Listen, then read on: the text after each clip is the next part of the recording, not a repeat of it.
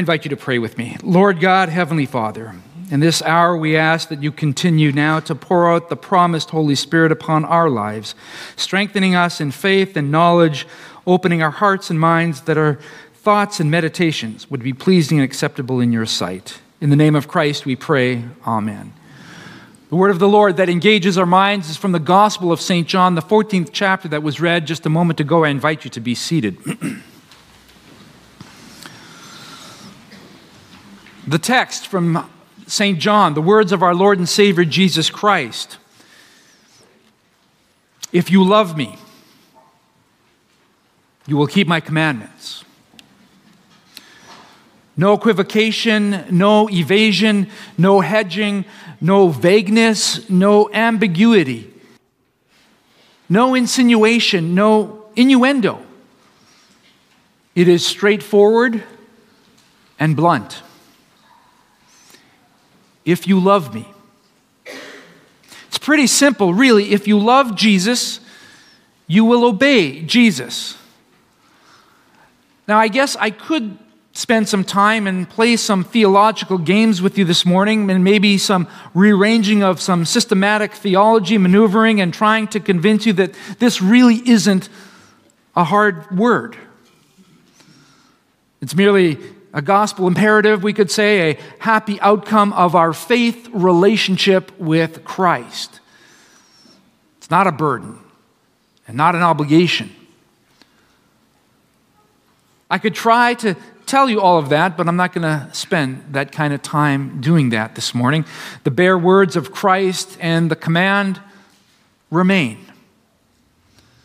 Undiminished, demanding. If you love me, you will keep my commandments. I get it. Conditional statements like that don't always sit well with us. These are uncomfortable statements for us. They feel manipulative, if you will. If you love me, you will. It's just the kind of thing a parent can use to initiate a massive guilt trip. If you love me, you will come home for Mother's Day. Or a spouse may put a little punch behind a selfish request. If you love me, you'll let me get that 72-inch flat-screen TV so that I can watch all the Oilers games and not have to buy tickets and go to the games. But even more horribly, it is the kind of manipulation that can happen in young romances. If you love me, you won't say no. So really, in essence, it is no wonder that we're uneasy with sentences that begin with, if you love me. So maybe we are predisposed not to hear Christ's words in a positive way from this Gospel of St. John. But the words don't let us get away with minimizing and domesticating. Love me.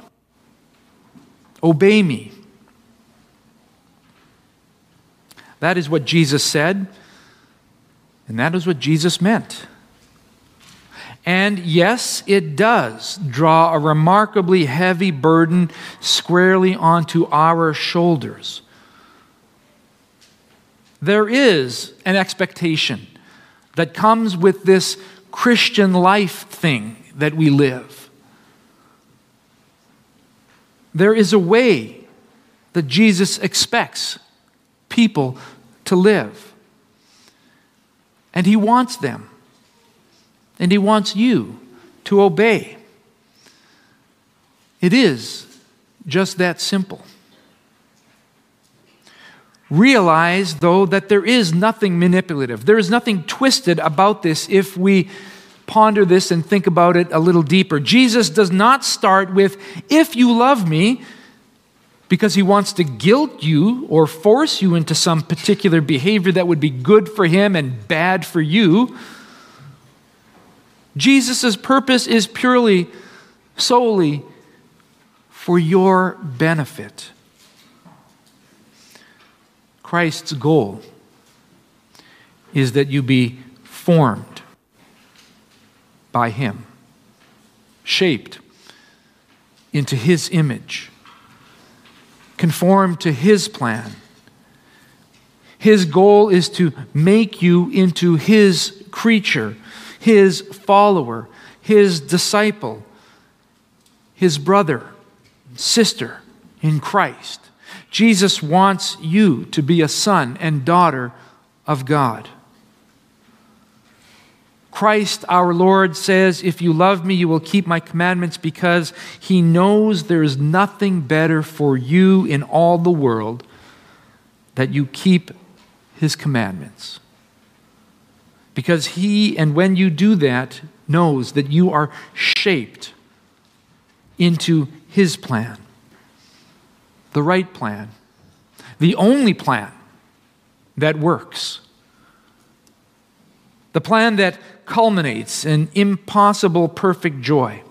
For Christ, our Lord and Savior, is not content to simply save your soul. He wants to save all of you. Not just your afterlife, but all of your life.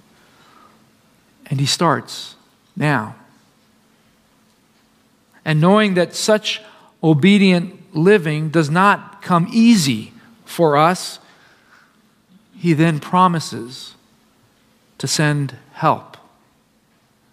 The Holy Spirit Himself, the creator of faith, using the Word and the sacrament, the one who enlightens, gathers, and calls His people together. So it is not about control. It is not about manipulation. It is about formation and fulfillment.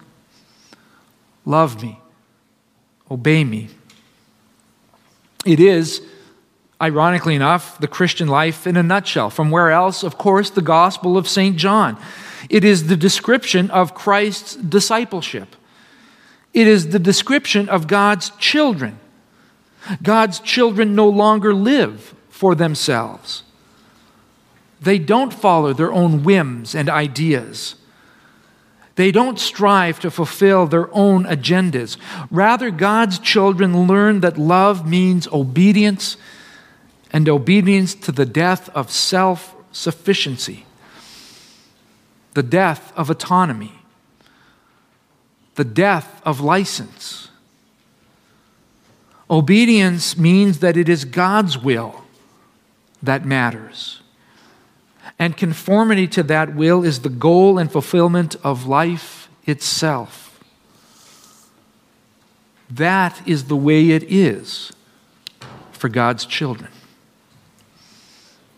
Your will is not your own. You live to follow Jesus' way. You live to obey God's will. That's what children do. And maybe that's why there are times when you would just as soon be an orphan. You know how it goes.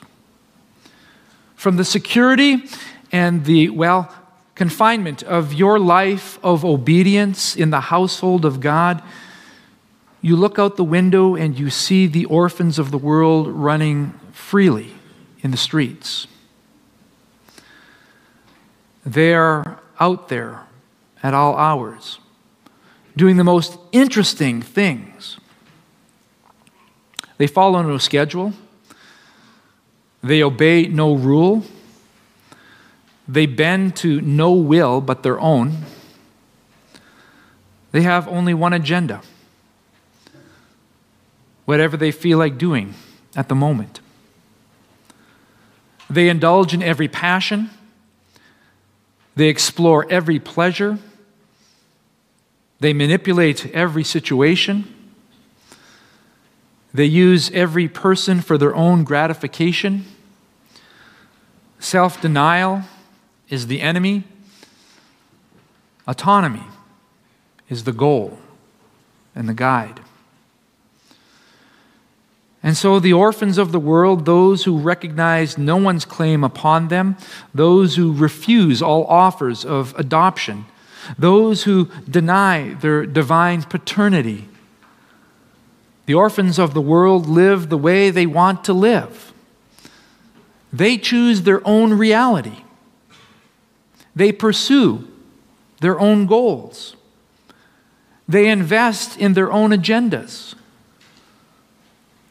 And there are times when you envy them so much that it aches. You want so badly to join them. You want to be on the streets with them for just a while. You want to be one of them. An orphan, a child of the street, freedom, fun, a frenzy of self-indulgence. It looks so inviting. And sometimes the temptation is just too much, isn't it? The lure of the street children pulls you away, and for a time, you forget your father. You live like an orphan. You do whatever you want. You indulge your pleasures. You pursue your agenda. You don't obey Christ. You don't even give him a passing thought. At the moment, you've got other things on your mind. It happens, doesn't it? Children live like orphans. But you can't have it both ways, of course. And that's what Jesus was getting at. Orphans live like street children, fatherless, no father. But Christ's followers live like members of the family, children of God. Orphans only look lucky. But you know the truth. At the core of every orphan's autonomy and freedom is crushing loneliness and empty despair. The party never lasts. The fun becomes forced and fake. And when the father finally does arrive to fully establish his household according to his plan, then the real plight of the orphans will be suddenly but tragically revealed and evident to everyone. When the Father comes,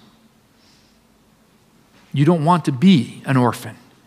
When the Father comes, you want Jesus, your brother, seeking you out and claiming you as one of his very own.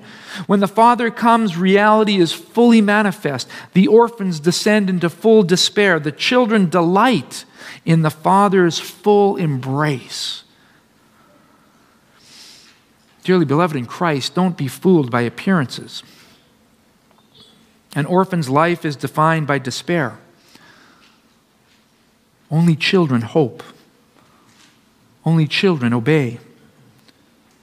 And you are a child. You have been claimed by your brother Jesus Christ. He will never forget you.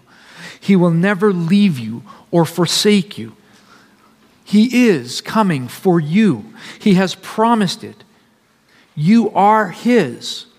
You belong to him. You are not an orphan. So stop living like one. Stop envying the kids out on the street. Live according to your identity. You are God's holy child, marked on the forehead and upon the heart, as we witnessed last week in Jillian's baptism, to mark you as one redeemed by Christ the crucified. You are God's child, born in the water and word of your holy baptism. Live in the reality of God's Spirit. He is present for you, the guarantee of your identity. Live in the truth of Jesus Christ. Love him. Obey him. It's just what children do. Amen. And may the peace of God, which passes all understanding, keep our hearts and minds in Christ Jesus, our Lord and Savior. Amen. Hi, Pastor Cy here. I hope this message was encouraging for you. At Riverbend Lutheran Church, our goal is to support Christians in their daily walk with God and in proclaiming the love of Christ to a lost and broken world. We're We're a small and inviting congregation welcoming any and all who are sinful, hurting, seeking, or simply broken. Whether you're already a Christian and are looking for a church home, or you're undecided about your faith and looking for answers, you are welcome here. We have a number of programs for all ages and walks of life. Sunday mornings we have worship followed by educational programs for all ages. Please join us. For more information, you can visit us online at www.riverbendlutheran.com, call us at 780-430-7382, or email me at pastor@riverbendlutheran.com. Better yet, stop in for a visit. Until then, may the Lord bless you and keep you. May the Lord make his face shine upon you and be gracious unto you. May the Lord look upon you with his favor and grant you his peace.